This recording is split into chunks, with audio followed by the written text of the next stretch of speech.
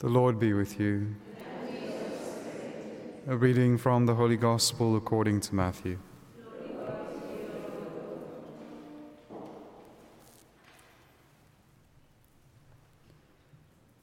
Jesus told his disciples, "If any man would come after me, let him deny himself and take up his cross and follow me. For whoever would save his life will lose it, and whoever loses his life for my sake will find it. For what will it profit a man if he gains the whole world and forfeits his life? Or what shall a man give in return for his life? For the Son of Man is to come with his angels in the glory of the Father, and then he will repay every man for what he has done. Truly I say to you, there are some standing here who will not taste death before they see the Son of Man coming in his kingdom." The Gospel of the Lord.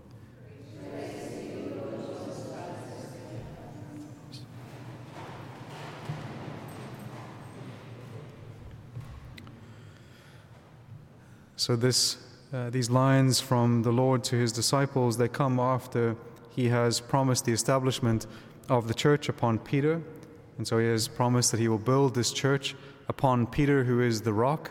And yet what we see is immediately the fickleness and the weakness of Peter becomes immediately evident after what the Lord says, where Peter tries to stop the Lord from going towards his cross.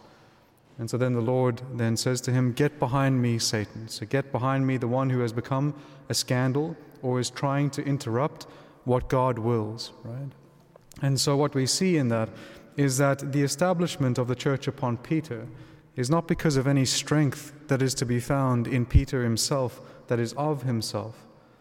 It is a work that God will do in Peter, despite his weakness. As St. Paul says, God's power is made manifest in weakness. And so what we discover in our conversations with Christ, and so in our prayer, if you will, is what we see happen to St. Peter in what precedes today's gospel.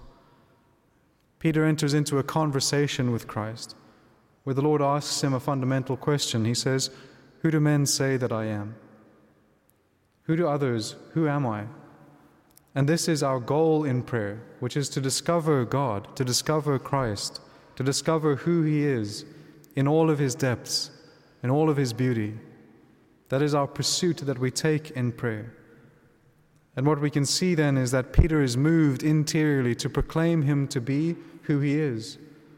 That is the goal of prayer, that we not only come to know Christ, but we have that courage and confidence and knowledge to proclaim who he is in truth. And then what also should be the fruit of prayer is that we then follow according to God's will, which is what the Lord gets to in today's gospel. After Peter has tried to deter Christ from the cross, the Lord again reaffirms that it is necessary that he goes and suffers for our sake.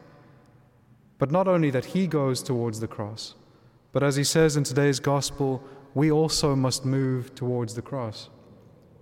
The Christian has an orientation in this life which is towards the cross, to taking it up, to carrying it, and to following after the one who leads us in love, the one who manifests his love on the cross. This is the call of the Christian, to take up our cross and to suffer for love of God and for love of neighbor. That is the example we have in Christ. That is what he calls us to do. Now, this is not something that we can do of our own power, as we see in St. Peter. It is something that God will do in us when we willfully submit ourselves to him and choose to deny ourselves, take up our cross, and follow after him. In the first reading for today, we can see that it is God's work. "Behold, on the mountains the feet of him who brings good tidings." A wonderful kind of prefiguration of the incarnation of Christ, a type of the incarnation of Christ. The mountains being the highest points on earth, and yet he stands upon them with his feet. He is above all things, and He is the one who brings this good news. The good news that what we are called to is not something that we have to struggle towards alone. It is something that He will do in us. And so what does it mean to deny ourselves? St. Gregory says that our self-denial is threefold, and it's in accordance with the different stages of prayer. And so an interior life and a prayer life is not something that is, that we can take for granted. A prayer life, especially a life of mental prayer and meditation upon the Lord and upon God, is necessary. And so to deny ourselves first and foremost, as St. Gregory says, is to turn away from sin. It is that purgation from our life of all the things that are not of God, to be purged of all of those attachments that take us away from God and away from His will. It is to enter into grace through the sacraments. But it's not simply to remain there. There is another type of self-denial which must happen in our life, which is to go from simply being in grace to seeking a life of perfection, to seek to become perfect. And we become perfect the more that we are conformed to Christ. And so we must hold Christ before our minds, and we must hold Him in our hearts.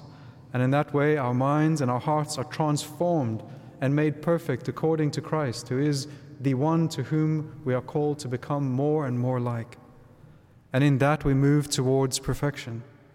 This is, if you will, the illuminative part of our interior life. And lastly, the third denial. So after denying sin and turning away from sin, after also denying a life of mediocrity but moving towards perfection, we also then deny our own will. This is the mystery of the unitive way in the spiritual life, dying to our own will, so that God's will may be lived perfectly in us.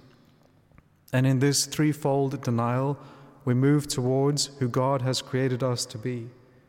We move towards the saints that He wants us to be.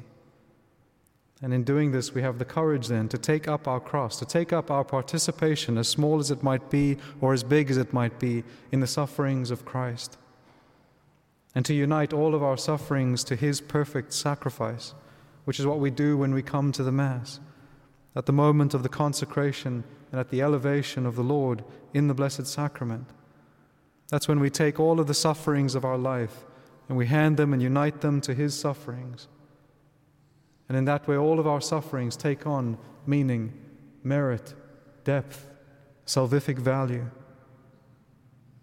And as we do this and take up our cross, not simply for the cross's sake, but for Christ's sake, and we follow after Him, this is what the Lord calls us to do.